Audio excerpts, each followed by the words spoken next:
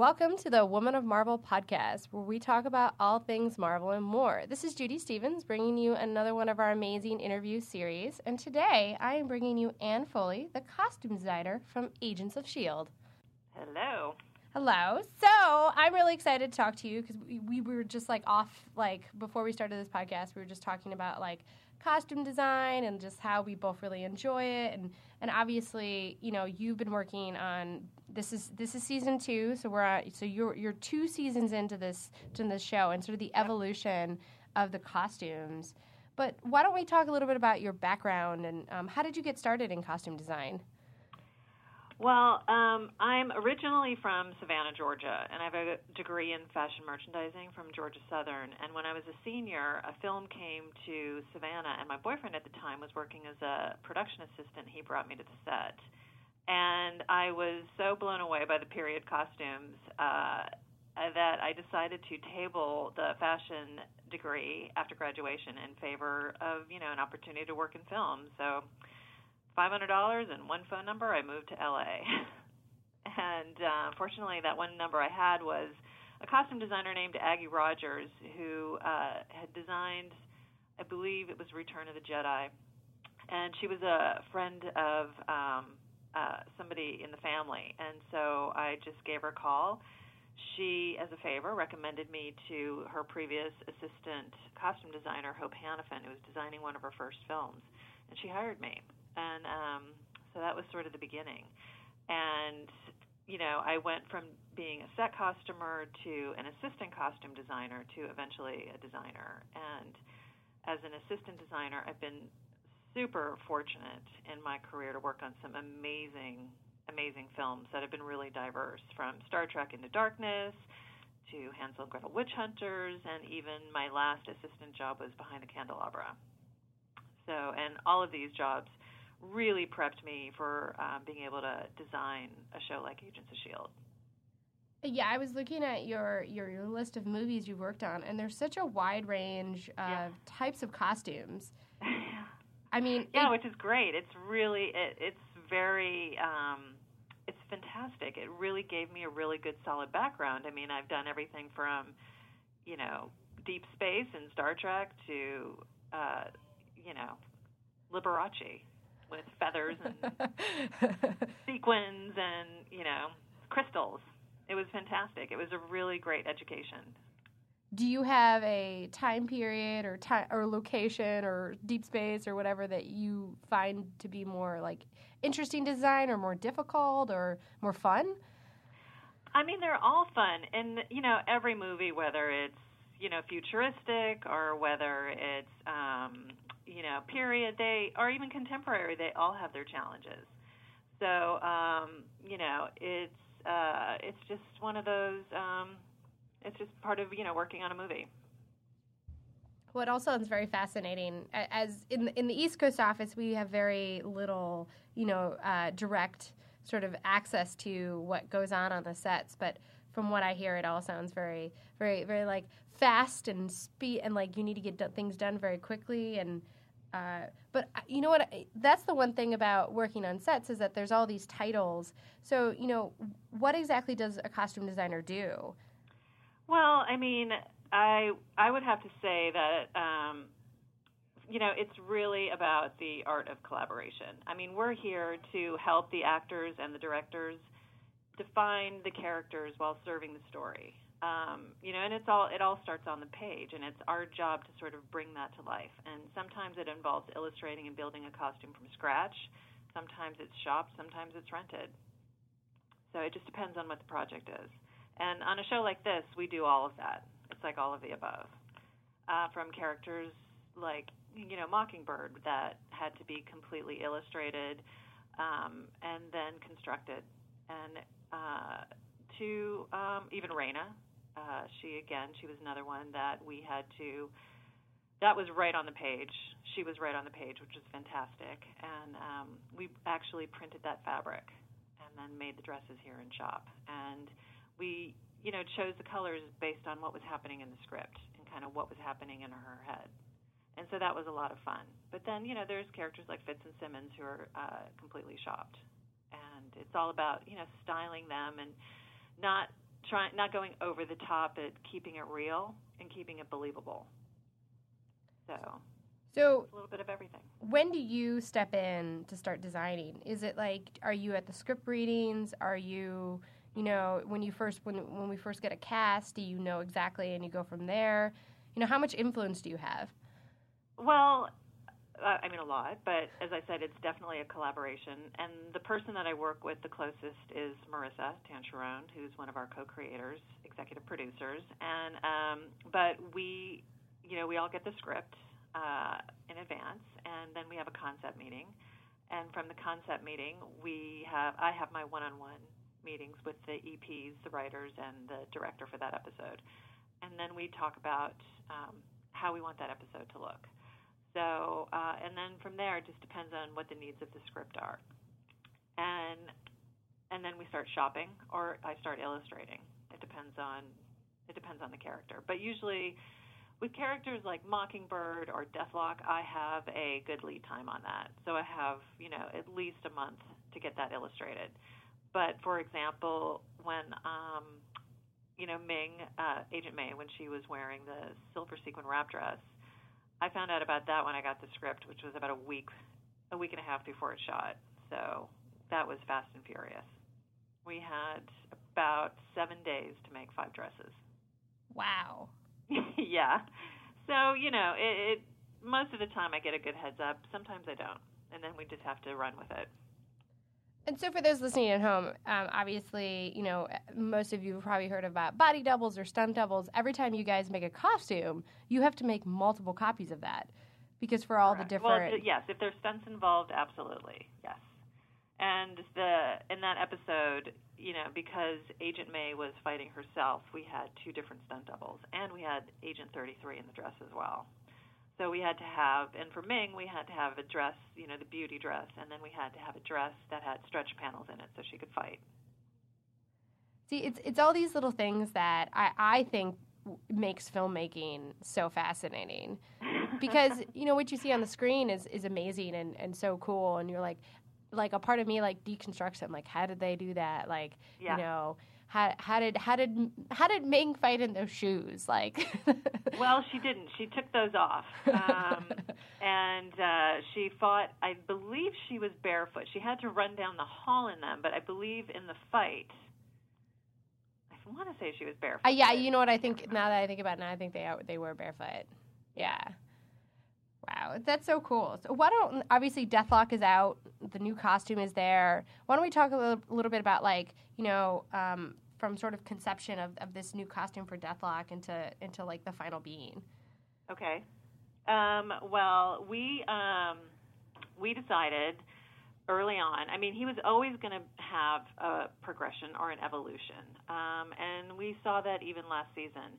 From the pilot when we first meet Mike Peterson and he's got the device on his arm, to later in the season when he gets kidnapped by Cybertech.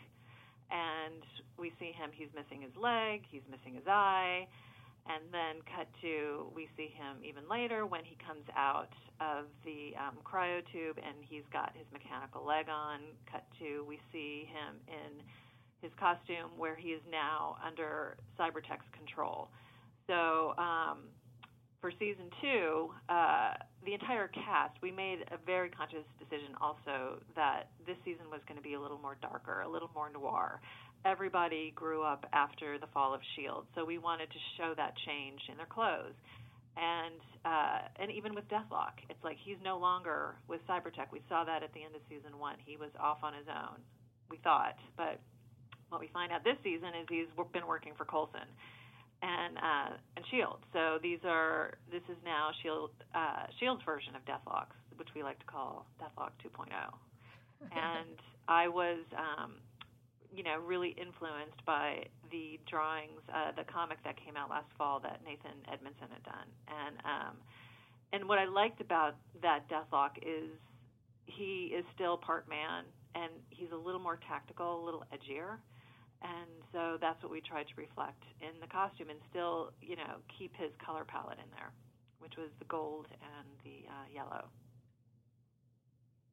Yeah, I'm actually looking at the art right now, It's so cool. It's such an interesting design.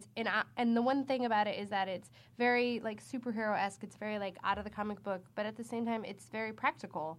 You know, it's something that he can move in. He can fight in, and he's not going to be like sort of have all this stuff on him and not be able to function. Yeah, and that was the idea behind it. And it was a lot of fun making this, because after we finished the illustration, then we took it over to Legacy, where the costume was created in a ZBrush and then put into a 3D printer, where then it was model shopped, sanded, molded, cast, and then painted. It was fantastic. It was so much fun to see this process. And then Mary Ellen Fields at Bill Hargate Costumes built the undersuit, which is a stretch twill and printed Euro jersey combination. And we put those plates, those tactical plates, were sewn directly into the suit that are down his arm. Oh. It was great. It looks fantastic. I'm very happy with it. It's fascinating that you said it was 3D printed. I mean, that's definitely almost, it seems like the future of costuming. Yeah, absolutely. They're doing a lot of that over there at Legacy, and it's really helpful. Well, and it's great because you can like model. You go into a 3D printer, 3D model. You model exactly what you want, depending on obviously the size of your printer. It depends on like how many pieces you can print out at a time, and then from there it's just obviously like sanding it and then coloring it. And there's so many cosplayers now that are printing 3D, and it's sort of like when I first started cosplaying and like photographing years ago, I would go to cons and you'd see one Iron Man or maybe two Iron Man, and like back then they had to use like EVA foam or like foam that wasn't like really accessible, and now things like different types of like foams and like plastics and 3D printing really makes it much more accessible for people at home to bring these characters to life. Oh, absolutely, yeah. And it's fun, and I have to tell you, it's so fun to see these costumes at Comic-Con. And when I was down there last summer for the Costume Designer Guild panel, it was so fun. It was really a blast to see how creative people were with their costumes. And I could see that some people were using a 3D printer, which brings a whole nother level to it, which is great. Yeah, cosplay and costuming is really, really blown up. And you're working with C2E2 to judge their costume contest. Yeah, I'm very excited. Very, very excited to be joining them for this. And Chicago has a great costuming community, I'll definitely say. I'm a little sad that I'm not going to be there to see all the costumes. I know, that's sad. I wish you were going to be there. Oh. Well, we'll have to figure something out for San Diego. Maybe we can have you on the Women of Marvel panel. Oh, that would be great. I would love to do that. Yeah, we'll figure it out. But definitely, is for C2E2, is there a costume you're sort of looking forward to seeing? Is there anything it doesn't have to be Marvel that. Well, oddly enough, I would love to see Mockingbird. Oh. I selfishly have to say that. I would love to see her cosplayed. And one of the fun things about being on Twitter, I mean, first of all, we have the most amazing fans ever. I just have to say that.